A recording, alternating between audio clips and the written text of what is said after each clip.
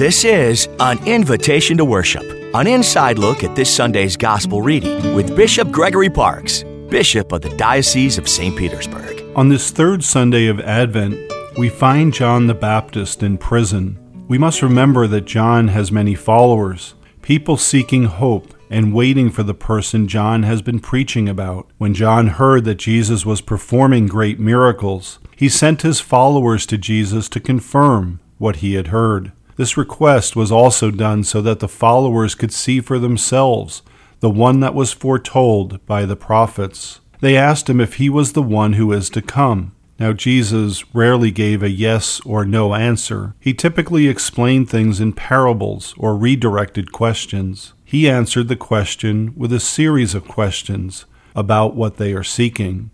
John serves as the prophetic bridge between the Old Testament prophets and the New Testament teachings of Jesus. The people journeyed out of the town to hear John preach. The desert is a wilderness, dry and barren, a place which is harsh and where little life exists.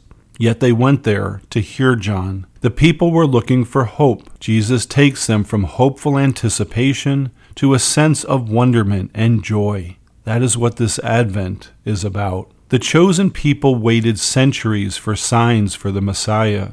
Now it is a reality for them as the Messiah is among them. But what about for you and I? Jesus has come to the world as a gift from God.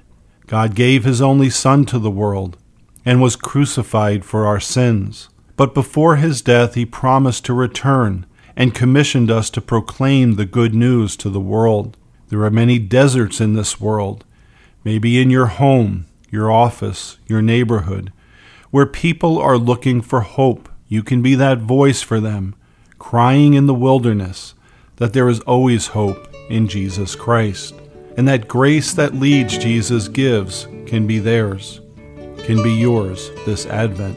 I'm Bishop Gregory Parks, inviting you to worship with us this weekend.